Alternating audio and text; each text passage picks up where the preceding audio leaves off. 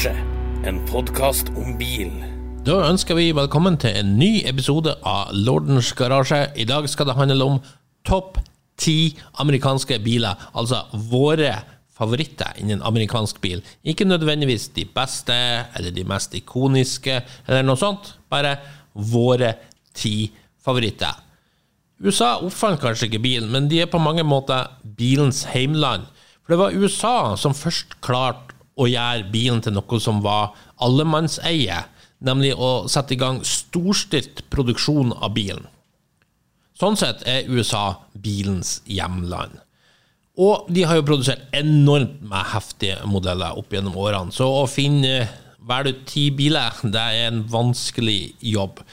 Men vi har prøvd som best vi kan. Med meg har jeg daglig leder i Amcar, Hilberg Ove Johansen, og markedskoordinator i Amcar, Henning Kjensli.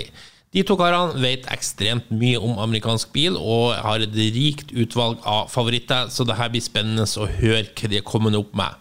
Jeg ga de noen enkle regler på forhånd. Det er ikke lov å velge konseptbiler, det er ikke lov å velge one-offs eller custom-biler, det er ikke lov å velge racingbiler. Og ikke minst, kun en bil fra hvert merke. Jeg kan jo si litt om måten vi har tenkt ut det her valgene våre på. For min del i hvert fall, det handler ikke om noe sånn samlerstatus eller verdi på bilene. Det er rett og slett bare 10 biler er like. Det er ikke noe verre enn det. Og Ove, hvordan har du tenkt?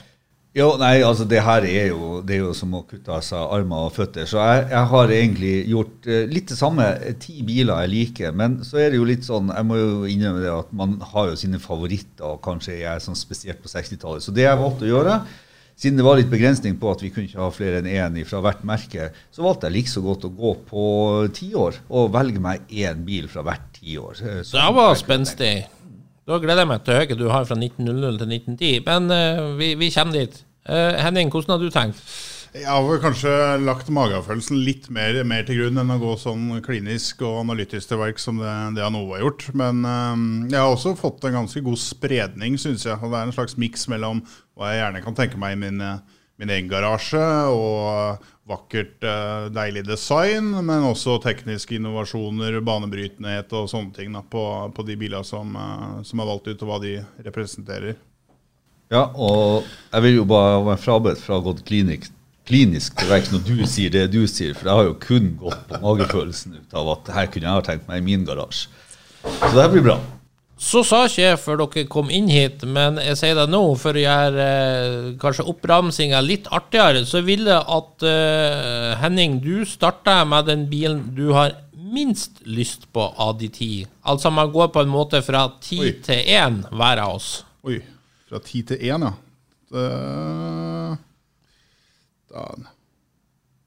Så det er jo ikke jeg tenkt på i det hele tatt.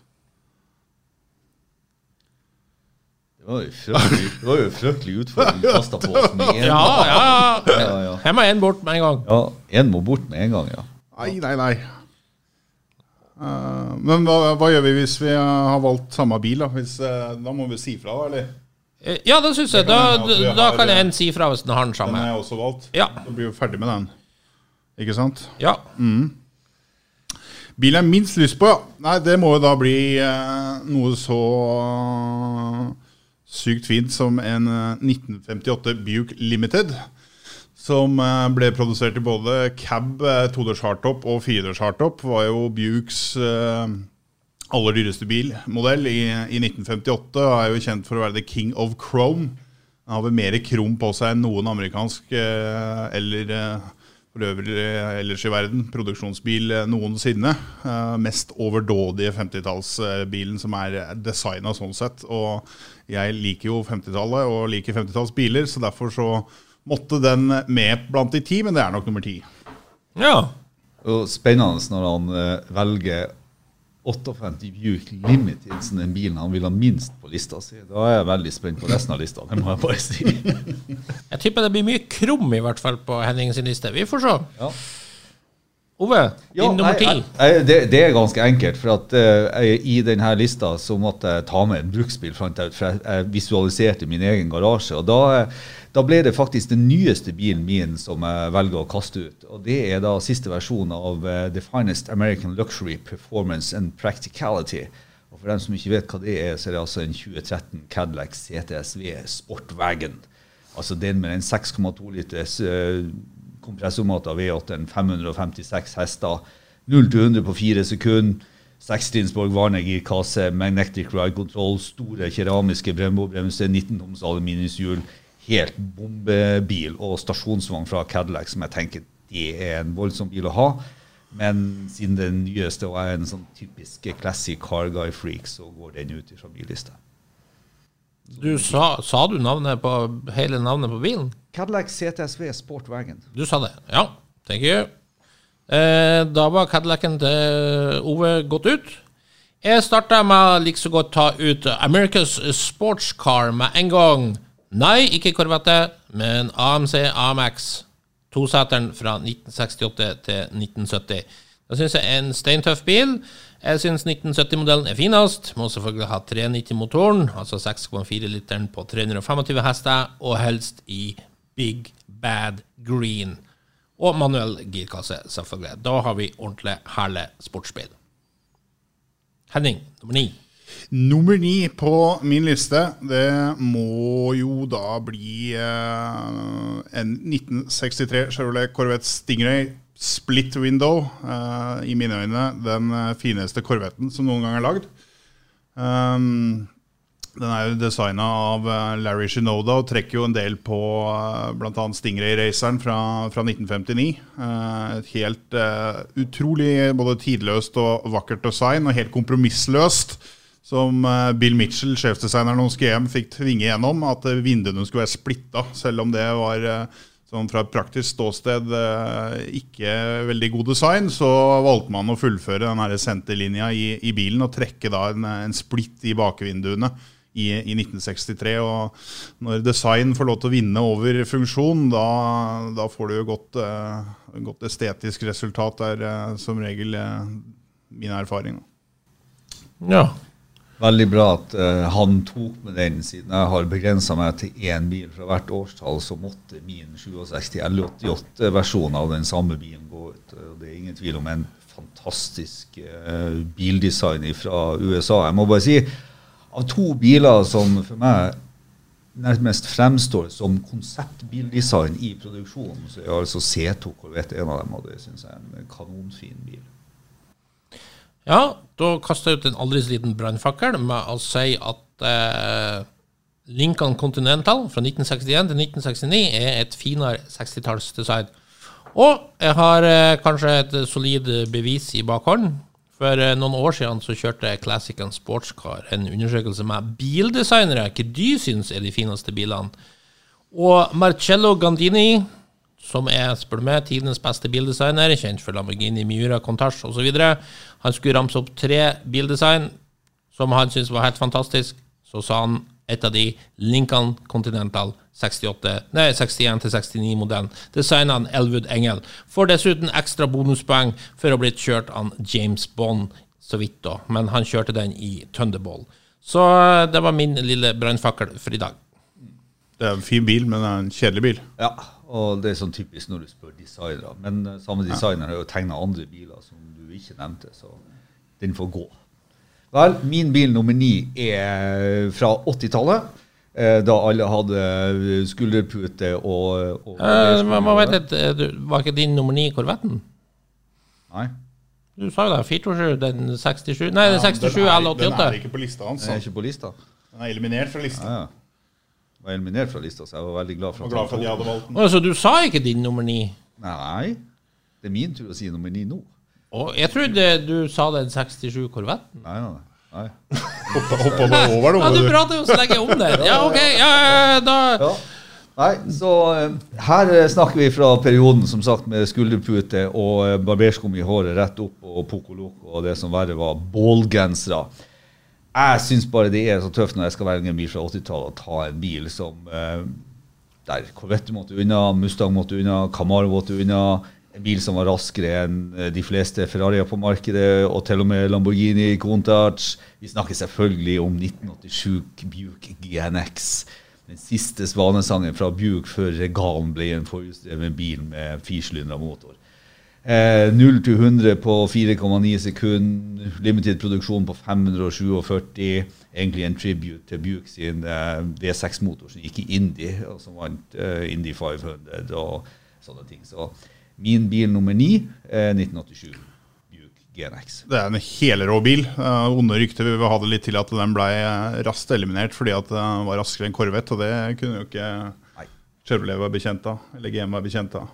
Den var faktisk klokka i en del tester av blader til 0-100 på 4,7 sekunder i 87. Som sagt, raskere enn Lamborghini Countach og de fleste Ferrarier, og var raskere enn Corvette Mustang og Camaroen på den tiden, så helt rå bil. Nummer 8, Henning. Da faller nok valget på 1966 Oldsmobile Toronado, en banebrytende bil på flere måter. Det den første virkelige storproduksjons amerikanske bilen med forhjulsdrift. Første amerikanske bilen som tok opp det igjen siden Cord 810-812 fra 30-tallet.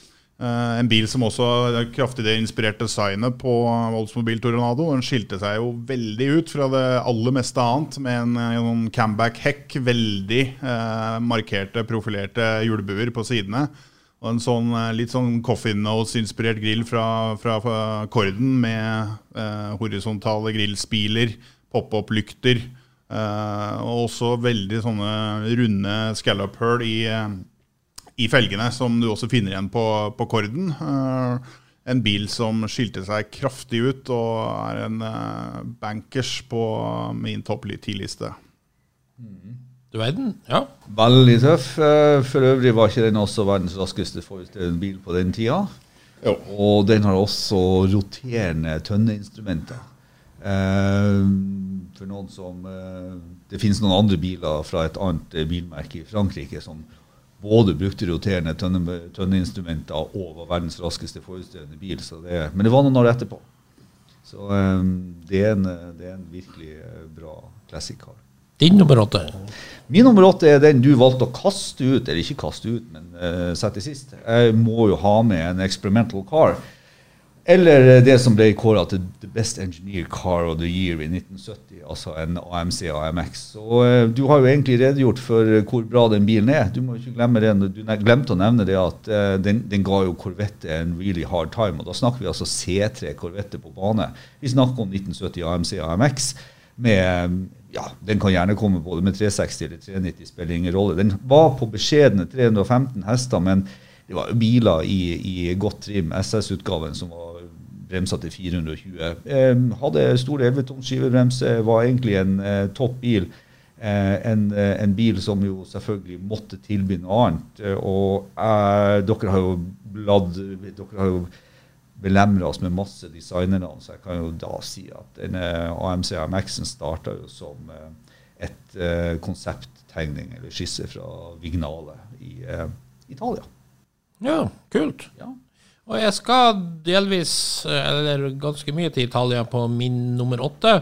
Jeg skal ha 50-tallets mest solide bil, Imperial Crown Ghia Limousine, som jo, vi snakker om andre generasjon Imperial fra 1957, med sin superkraftige X-ramme, som jo var så kraftig at når den stilte opp i Demolition Derby, så var det bare sånn, andre folk kunne bare glemme å stille opp, for den vann uansett, så den ble upopulær der. Uansett, på Imperial-fronten så hadde du Le Baron som toppmodellen, men du kunne også sende biler over til Ghia i Italia, som kuttet opp de her, og satt så inn et mettstykke på 52 cm. Hver bil tok en måned å bygge ferdig, og kostet langt mer enn sin rival Cadillac Series 75. Totalt 132 sånne her Imperial Crown Limousine ble laget av Ghia fra 1957 til 1964, og det var et stort og det var et mektig beist som jeg synes fantastisk tøft. Og First Lady Jacqueline Kennedy, hun har jo en 1961 Imperial Crown Ghia som sin privatbil, og da sier grunnen det meste om hvor fantastisk stilrein denne bilen så ut. Nummer 7, Henning. Nummer 7, det må da bli verdens lengstlevende, kontinuerlig produserte bilmodell, Chevrolet Suburban. Og da har jeg da valgt meg 1941-1946-utgaven, den klassiske Art Deco-fronten, herlig sånn waterfall-grill, vil jo si verdens vakreste truck-design, som da også var det samme på både pickup og Suburban. Den appellerer jo til litt sånn det uramerikanske, at du skal kunne slenge mer av alt du har av egne eiendeler, og egentlig kunne kjøre hvor du vil, og hjem igjen, ta med hele familien, få med alt av bagasje, og ikke møte noen hindringer på den veien. Så Chevrolet Suburban må med på min topp 10-liste. Det var et spenstig valg, ja. Veldig spenstig valg. Jeg er jo spent på om du har noe mer enn bare full-size, da. Men vi får jo se. Det blir spennende å se, da. Du, jeg kan ikke gjøre noe annet. Her kommer min eneste kjole. Hvis jeg sier King of the Hill, så vil jo kanskje de fleste forstå hva jeg sier.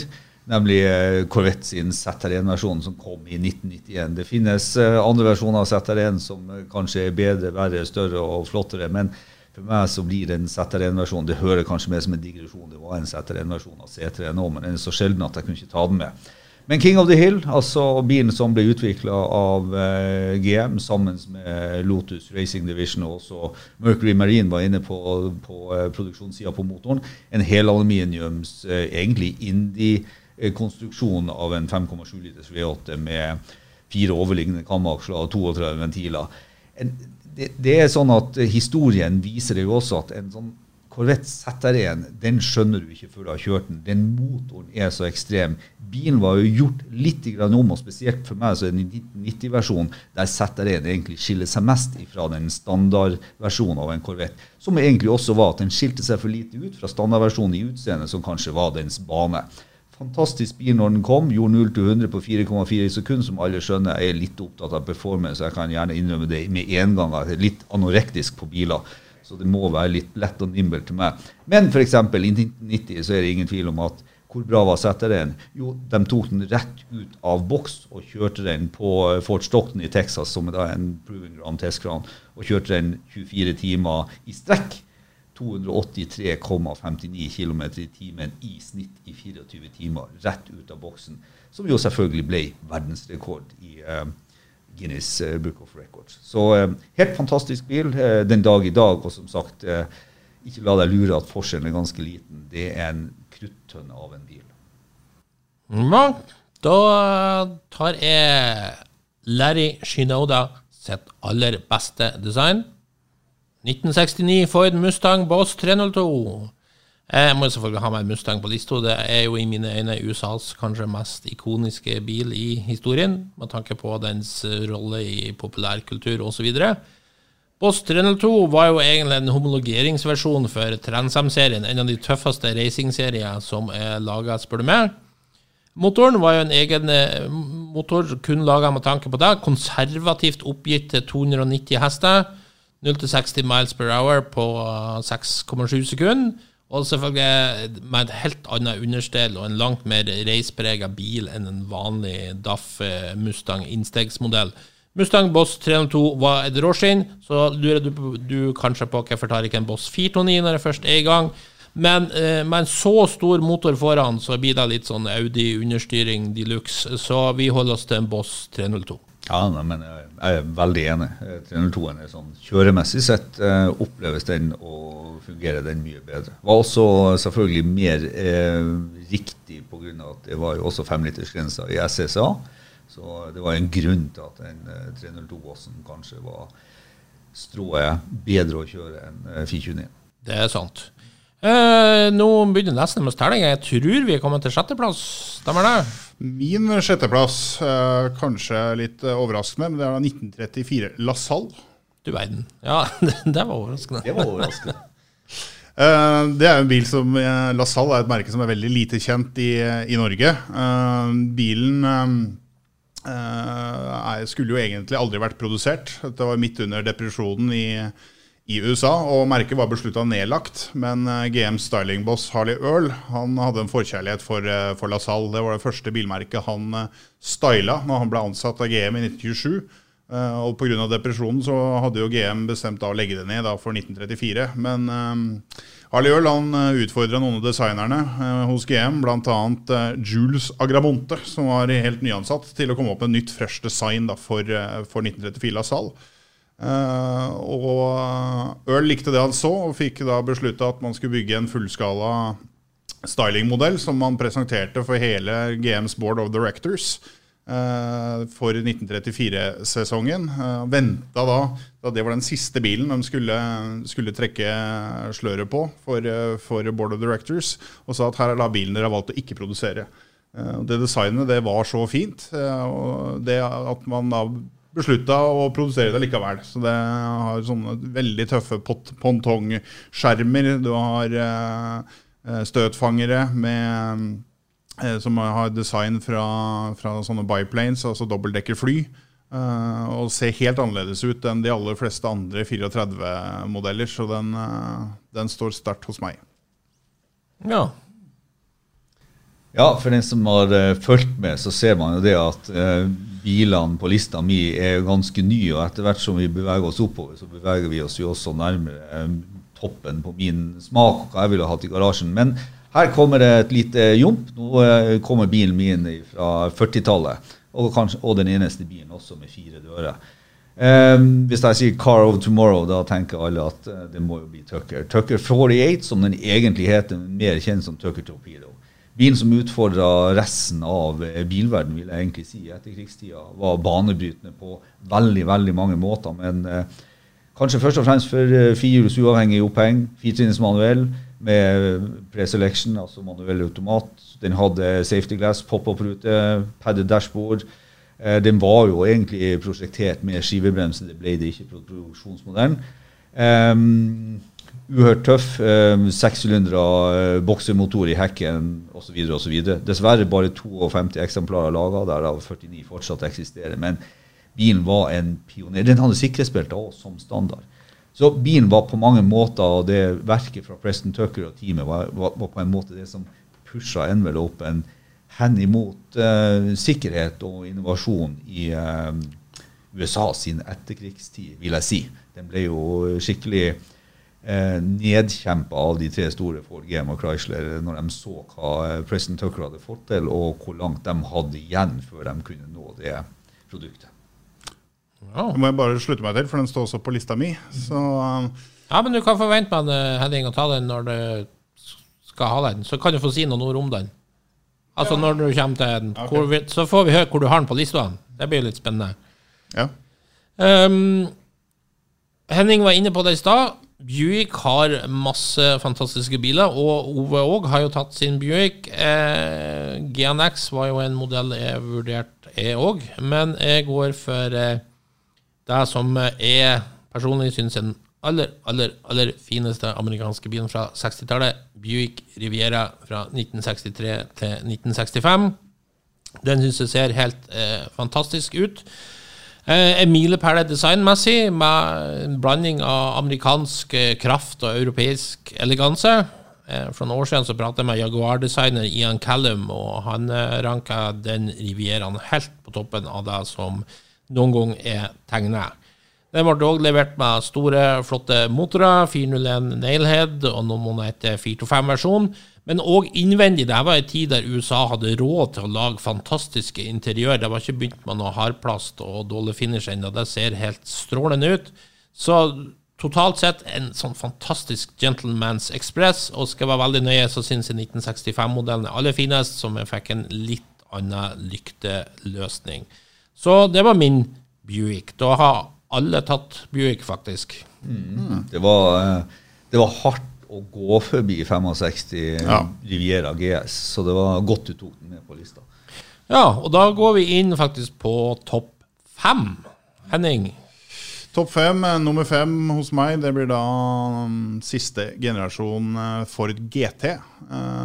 Helt utrolig rå bil.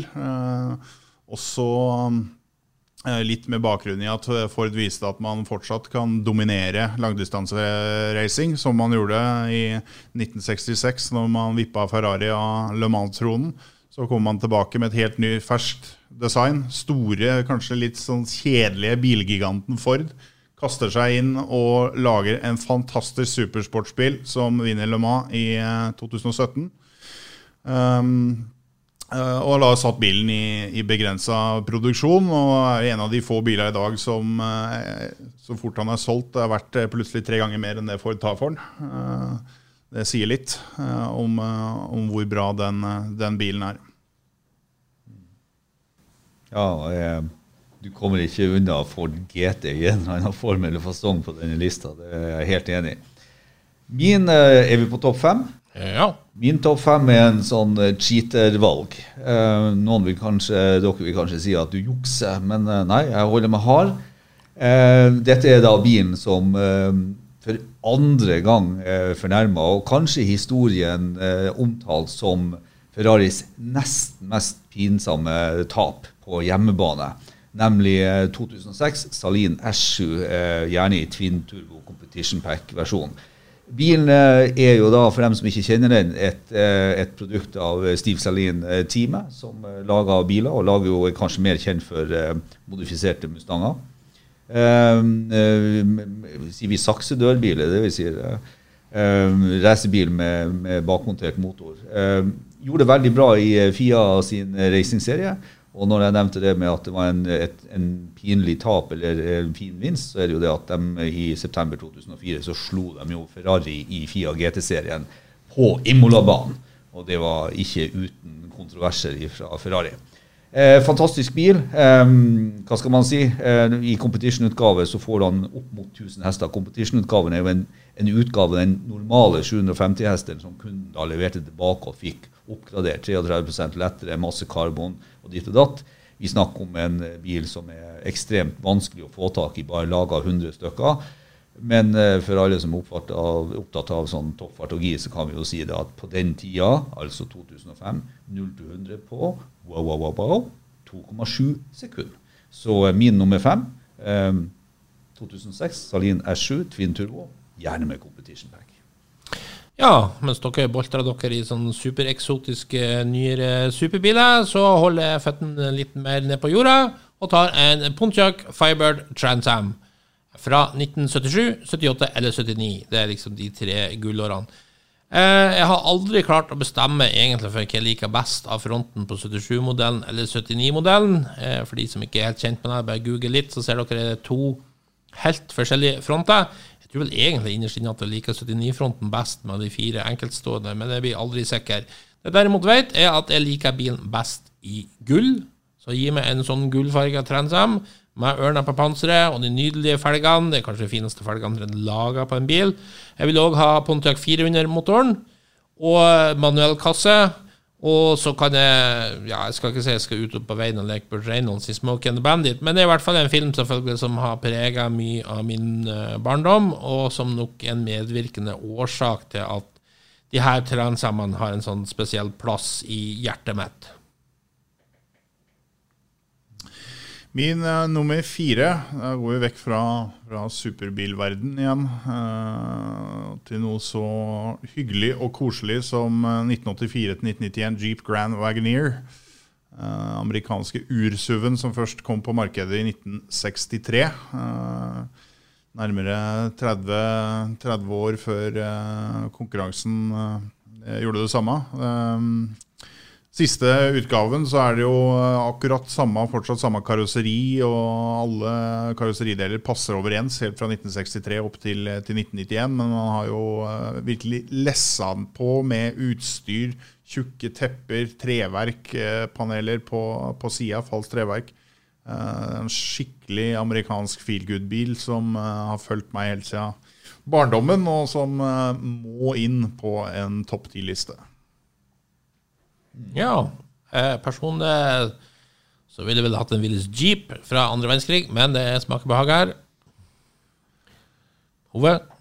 Ja, nei, jeg støtter Henning. Det der er en fantastisk bil på alle mulige måter, og ursuv så det holder, så virkelig granddaddy i det her segmentet. Vel, da går jeg over til The Only Car That Could Pass a Duesenberg. Og hva var det slags bil? Jo, det var en annen Duesenberg. Så for meg så blir det den 30-modell til, eller 32 til 39 Duesenberg-modell SJ, altså dual coefficient, som jeg synes bra. Greta Bargo, Clark Gable, Gary Cooper, James Cagney, Ma West, Lupus Velez, Joe Brown, Dolores Del Rio, Howard Hughes, you name them. Alle hadde en sånn bil. Kompressormata bil, oppe helt i gruppa. Duesenberg var helt fantastisk. Var der med altså kompressormata Stutza, Cadillac V16, Packard Fell, som kanskje var i min verden konkurrenten som designmessig Marmon 16, og helt klart like bra eller bedre som Rolls-Royce 15, Bentley Speed 6, Hispanos USA, J12, Mercedes-Benz 540K, you name it. Duesenbergen hadde 320 hester, gjorde 220 km i timen på den tiden, og var bare en helt ekstrem bil, og var jo også en trendsetter. Når jeg nevner alle disse navnene, så skjønner man at bilen i seg selv var en trendsetter for veldig mye på den tiden. Og som Henning var inne på litt tidligere, dette var jo ikke akkurat prime time i USA, men allikevel klarte de også å trykke ut en så legendarisk bra bil, så det blir mitt valg som nummer 4. Det jo et ikon av en bil, selvfølgelig. Jeg tror jeg tar og gjør som dere i sted, og går inn i superbilverdenen. Jeg tar ingen av de dere tar. Saleen synes jeg blir litt slapp design, og for GT den bare 6 sylindere, så det bu-bu. Men derimot, jeg tar egentlig en dårlig bil, en møkkabil, men jeg synes det kanontøff å se til. Vector W8, som omsider kom i produksjon i 1990. Den prototypen, eller preproduksjonsbilen man så i bilblad på 80-tallet, W2 jo hakket tøffere, men den kom i hvert fall i produksjon i 1990. Jeg synes det et steintøft design, det jo egentlig bare en kopi av Lamborghini Countach, men den har en 6 liters twin turbo V8, som skal jo på papiret i hvert fall gi god ytelse. Han skaperen Jerry Wiegert, han laug jo selvfølgelig vilt å komme helt hinsides tall for hva denne bilen skulle gjøre. Når en bilblad fikk testen, så var det jo stort sett bare fiasko. Car and Driver fikk jo for eksempel låne 3 biler i 1991. Alle 3 brøt jo sammen. Det sier jo kanskje litt. 3-trinns automatkasse liksom heller ikke det man forbinder med et sånt design og en så stor motor. Men uansett, ser fabelaktig ut, og ekstra bonus på min liste jo selvfølgelig superlave produksjonstall. 22 biler ble bygd totalt. Så Vector W8. Og da vi på Topp 3. Topp 3, og nå begynner jeg virkelig å spise til, Henning. Topp 3, der da plassert Tucker 48, The Car of Tomorrow. Jeg skal ikke gjenta alle tekniske innovasjoner og spesifikasjoner som Ove allerede har dratt, men det var jo litt som han var inne på, en skikkelig wake-up call for The Big Three, som følte seg trua hva Preston Tucker hadde fått utviklet og var på gang med. Så de kolluderte jo og fikk med seg det amerikanske finanstilsynet i Washington DC, Securities and Exchange Commission, på å åpne etterforsking og stor offentlig høring på Capitol Hill, hvor Preston Tucker ble kalt inn og nærmest latterliggjort og fremsatt som en kjeltring. I ettertid så ble han jo frikjent for alt, i forbindelse med at man anklaget ham for å drive med svindel i oppbyggingen av forhandlernettverket. Så han var jo uskyldig for det, men eventyret Tucker ble jo fullstendig sabotert og havarerte jo med bare litt over 50 biler produsert, og det synd, for det ville vært veldig spennende å sett hvordan den amerikanske bilindustrien og bilhistorien ville sett ut fra 50-tallet og utover hvis Tucker hadde fått lov til å produsere sine biler. Ja, og da... Jeg kan jo egentlig bare henge meg på, for nå vi på topp 3, og paradoksalt nok så har jo jeg forlatt det vi blir beskyldt for, det superbiler som har tatt en Vector W2. Ja vel, ok. Nei, men jeg henger meg litt på, det var en fin overgang. Han har tatt den som nummer 3. Jeg har tatt som nummer 3 en bil fra The Man Who Shaped America, The Father of Streamlining and The Father of Industrial Design, som jo da en fransk-amerikaner som fikk statsborgerskap i 1938. Heter Raymond Lowy. Og laget en bil som min topp 3. 1953 Studebaker Commander Starliner Coupé. Vi snakker altså om et design som mange ganger etterpå, blitt ansett som one of the most beautiful cars ever produced. Nå høres vi ut som vi en sånn annen podcastserie. Men altså, en av de fineste bilene som noen gang er produsert, og det er sånn typisk godt design, 1953-modell. Vi snakker jo om Raymond som designet Shell, Exxon-logo, TVA-logo, BP-logo, Greyhound sine cruiserbussene, Coca-Cola vendingmaskinene og har redesign på flasker, Lucky Strike-pakkene, og så videre, og så videre. Han er for øvrig også den som tegner Avanti, en Studebaker Avanti for dem som vil. Og han har vel også, ser jeg litt på dere, han har vel egentlig også den layouten på Air Force One-flyet i tapestripen. Så her snakker vi jo med nestor innenfor design, og bilen i seg selv også har jo en CV-verdi og en motorutrustning og alle sånne ting som er uhørt for 1953. Og derfor blir det en av mine topp 3 favoritter fra USA, denne bilen her som bare jeg synes er helt smashing, selv den dag i dag. Raymond Loewy var jo en fantastisk han, designet jo også spisebestikket på Concorde, bare for å nevne noe. Topp 3 synes jeg blir håpløst vanskelig nå. Jeg tar den mest upraktiske bil på listo, som jeg vel knapt har vel fått til å kjørt, hadde jeg den. Egentlig hadde jeg vel veldig lyst til å ta en Shelby Cobra en plass på listo. Det synes jeg jo er en kanontøff bil på alle mulige måter. Men så synes jeg mistet noen poeng, fordi at det er jo opprinnelig en brittisk bil, en AC Ace og sånt. Så liksom fant jeg ut, hvorfor ikke ta Cobrans litt mer ukjente konkurrent? Cheetah fra 1963. Produksjonsbil. Ja, det ble 23 biler bygd. Okay. Ja, så regelen var ingen one-offs. 23 biler, det er perfekt produksjonstall, men det i min verden. Det er 4 mindre enn vektorene da. Det var Bill Thomas som stod bak det her gernskapet av en bil. Det er en slags Cobra-konkurrent, der man putter motoren så langt bak i bilen at man ikke trengte en mellomaksel. Girkassen den gikk bare rett på bakakselen. Den er veldig kort, som dere skjønner. Føreren sett veldig sammenpresset inn i bilen. Eksosanlegget snorklet seg vel rundt føttene og sånt, så det var ulidelig varmt å kjøre denne bilen.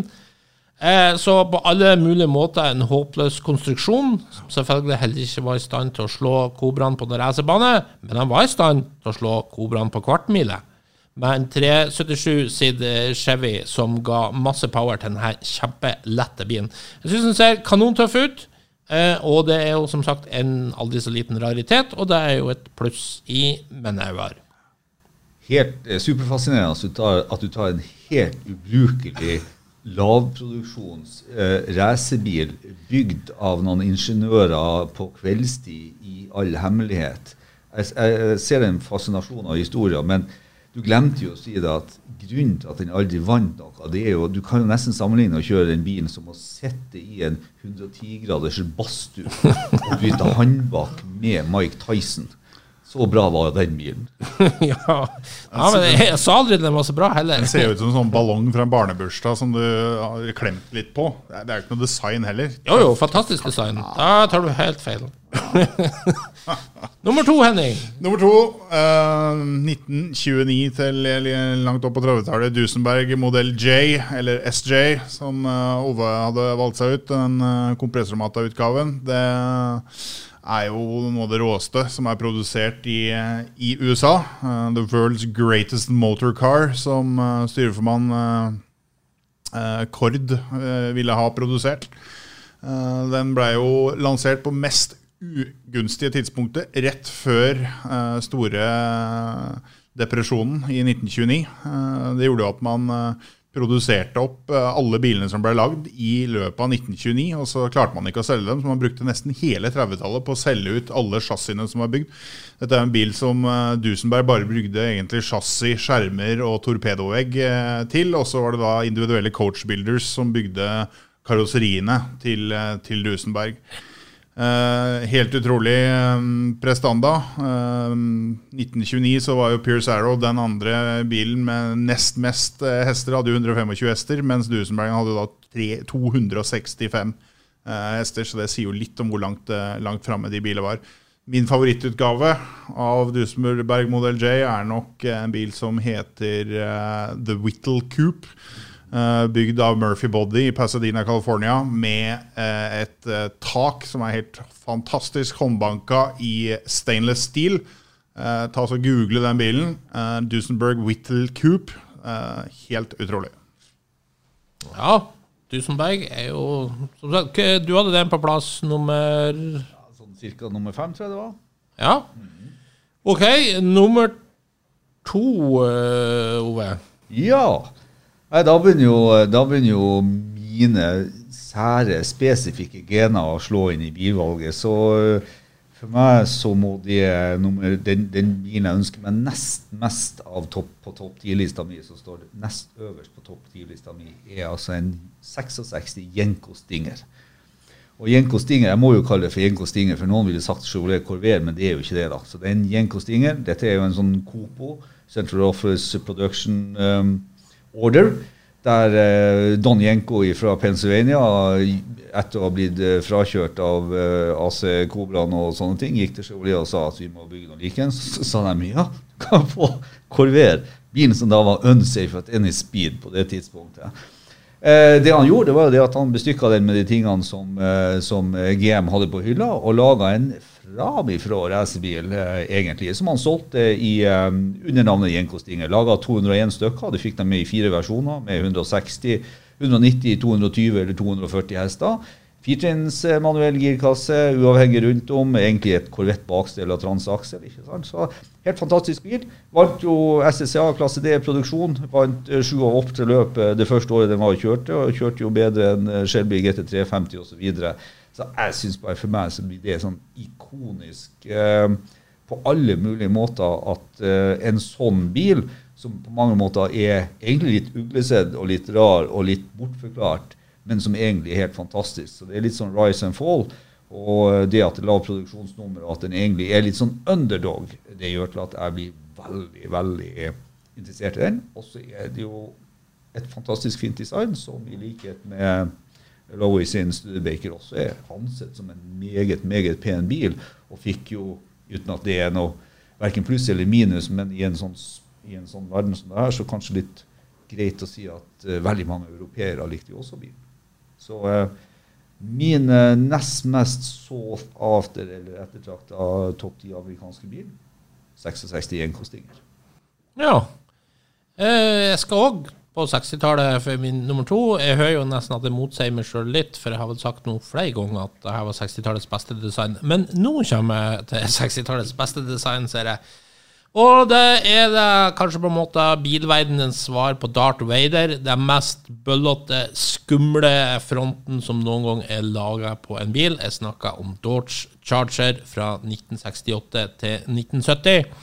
Det liksom hovedbilen for alle skurker på filmlerretet I utallige filmer. Og det rett og slett fordi den bilen ser slem ut, enkelt og greit. Et fantastisk bøst uttrykk som ingen annen bil ville si noen gang har vært I nærheten av. Av de 3 årgangene så må jeg være såpass spesifikk at jeg må si at jeg foretrekker 69-modellen. Den har en sånn deling av fronten som jeg synes bitte litt hakket tøffere enn de 2 andre. I tillegg jeg allergisk mot runde baklys sånn generelt, så det må bli 69-modellen for meg. Klart jeg også preget og sett mye Dukes of Hazzard på TV. Jeg kunne godt tatt en sånn Dukes of Hazzard-versjon også, men I dagens politiske klima har det kanskje vært mye bråk rundt akkurat det. Men uansett, jeg synes det en steintøff bil. Som sagt, bøseste uttrykket som finnes, så det blir min nummer 2, og det skal selvfølgelig ha en 426 Hemi under panseret. Jeg kan jo ikke komme under en Hemi-bil på en sånn liste. Og da vi på førsteplass. Min førsteplass, det den råeste, mest kanskje avanserte I forhold til sin samtid. Bil som noen gang satt I produksjon. Vi snakker selvfølgelig om 1957 og 1958 Cadillac Eldorado Brougham. Det altså en bil som egentlig bare skulle vært en konseptbil. General Motors og Cadillac bestemte seg for å lage verdens første sånn Halo car, som skulle demonstrere for hele verden. Dette det ypperste av hva General Motors og Cadillac kan levere, både teknologi og design, og sette I produksjon. Bilen har jo absolutt alt du kan tenke deg, og litt mer av tekniske nyvinninger. Alt jo elektrisk, fra seter til vinduer til bagasjelokk opp og ned. Du har dørlåser som går automatisk i lås når du setter bilen i drive eller revers, og det trenger den jo, for bakdørene såkalt selvmordsdører. Taket i børsta stål, stainless steel. Bilen sitter på automatisk luftfjæring, du har automatisk neddimming av fjernlys, selvsøkende radio og masse mer. Bilen kostet over $13,000 ny i 1957, noe som var over $1,000 mer enn dyreste Rolls-Royce, og det sies jo at Cadillac tappte over $10,000 på hver bil som ble lagd. Og det sier jo litt, det jo ikke ofte at noen setter biler i produksjon hvor du taper like mye som du tar inn i inntekt. Det har vel nesten omtrent aldri skjedd, hverken før eller siden. Ja, det jo en fantastisk bil selvfølgelig som vi har diskutert før her på Lordens Garasje også. Det jo en milepæl av en bil, den Cadillacen. Det kanskje det Nove også har på første plass? Nei, ikke sant.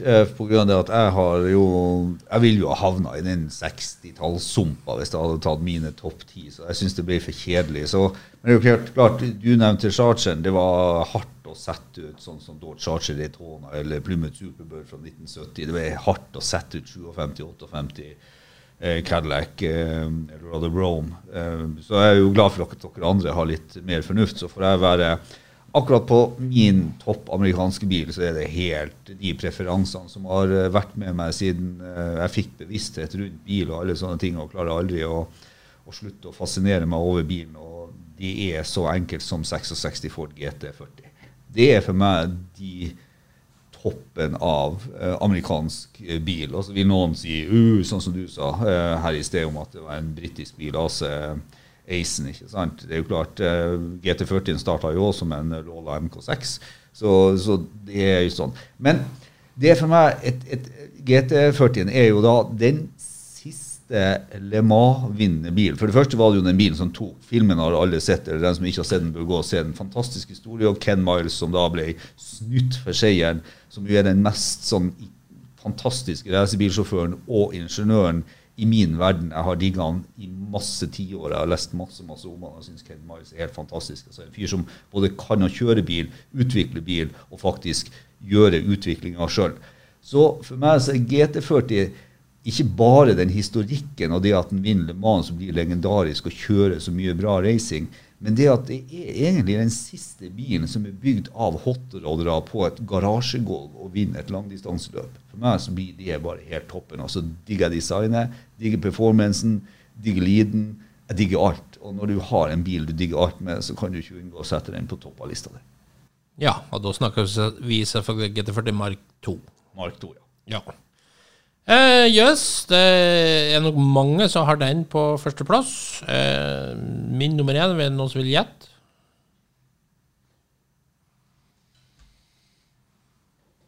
Nei. Nei. Men det faktisk veldig kjedelig. Og sånn med tanke på hva dere har pratet om før. For begge dere har hatt den på lista deres, og det Duesenberg modell J, eller aller helst da, som du var inne på, SJ, som jo egentlig samme bilen, bare med kompressor. Det jo ikke vits å ramse opp alt på nytt, dere har jo vært innom det meste, men det vil kanskje si så unikt med denne Duesenbergen som så utrolig, det at det på mange måter, vil jeg si, 30-tallets ultimate bil. Og da sammenligner vi med alt fra Europa også. Og den jeg vil si, amerikansk bil har kanskje aldri vært så høyt oppe noen gang med en bil som akkurat den, som liksom kunne trumfe alt annet. Spesielt med ytelser selvfølgelig, som jo var helt enorm på den tiden. De fleste biler var jo aldri i verden klart ikke 150 km i timen en gang, og den her gjorde 167 km i timen i andre giret. Og i tredje giret, som du sa, Ove, så var den jo godt over 200 km i timen. I tillegg så det var jo selvfølgelig svinhakkende dyr, bare chassis alene. På den tiden så leverte man jo karosseriet til ulike karosseribyggere. Så hvis du googler Duesenberg modell J, så vil du se at det veldig mye ulikt design på denne bilen, og det rett og slett fordi at det ulike karosseribyggere som leverer ulike karosseri.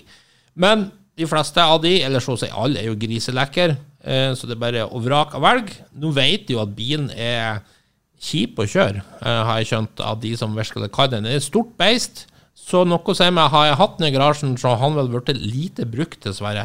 Men det samme kan sies om Ove sin Ford GT40 Mark II. Jeg tror ikke den heller hadde vært tatt ut så mye, og jeg er slett ikke så sikker på at Henning hadde cruiset så enormt mye rundt i sin 57 Cadillac Brome heller. Så vi kan vel kanskje konkludere med at det var ikke de mest fornuftige bilene som ender opp på førsteplass. Nei, det jo, men det jo hvert 10 år snakker jo sin historie, og vi har jo valgt 3 helt forskjellige biler, og jeg synes jo 3, jeg kan ikke si noe annet enn at jeg synes det 3 biler som verdige å være der oppe. Det som med Duesenbergen jo at den så sjelden, og jeg liker det du sier at den kanskje toppen av amerikansk bilproduksjon, for det høres jo kanskje litt rart ut. Men hvis du ser på hvem som eide Duesenberg på den tida, hvis du ser hvor mange europeiske kongehus som faktisk skaffet seg en Duesenberg på den tida, så skjønner man jo det at Duesenberg var noe spesielt for veldig mange, og du hadde jo fri å bevare meg ganske mye rått i å velge i Europa, altså Delahaye, Delage, Talbot og Rolls-Royce Bentley har jo vært innom, ikke sant? Ja, og Mercedes, Hispano, Susa, ikke sant? Ja. Susa, Hispano, ikke sant? Så, og folk valgte altså Duesenberg, og det bra. Og de navnene som jeg ramset opp, ikke sant? Også sier jo litt om at det å ha en Duesenberg, det var top of the class. Det var det. Det har jo til og med blitt et adjektiv i USA. It's a doozy. Det betyr at noe helt perfekt. Helt ikke sant? Det ikke ofte et bilmerke også blir et adjektiv. Nei, det ikke ofte. Og jeg kan si deg helt ærlig, ingen av oss visste hva vi andre hadde på lista før vi startet å prate her. Og jeg ser jo nå at det den eneste bilen som var på topp 5 hos alle. Så sånn sett må vi konkludere med at det må i sannhet være tidenes amerikanske bil, Duesenberg modell J. Og da sier vi takk for oss for denne gang. Sjekk ut mer spennende stoff på refuel.no. Du har hørt podcasten Lordens Garasje, en podcast om bil. For mer spennende entusiaststoff, se refuel.no.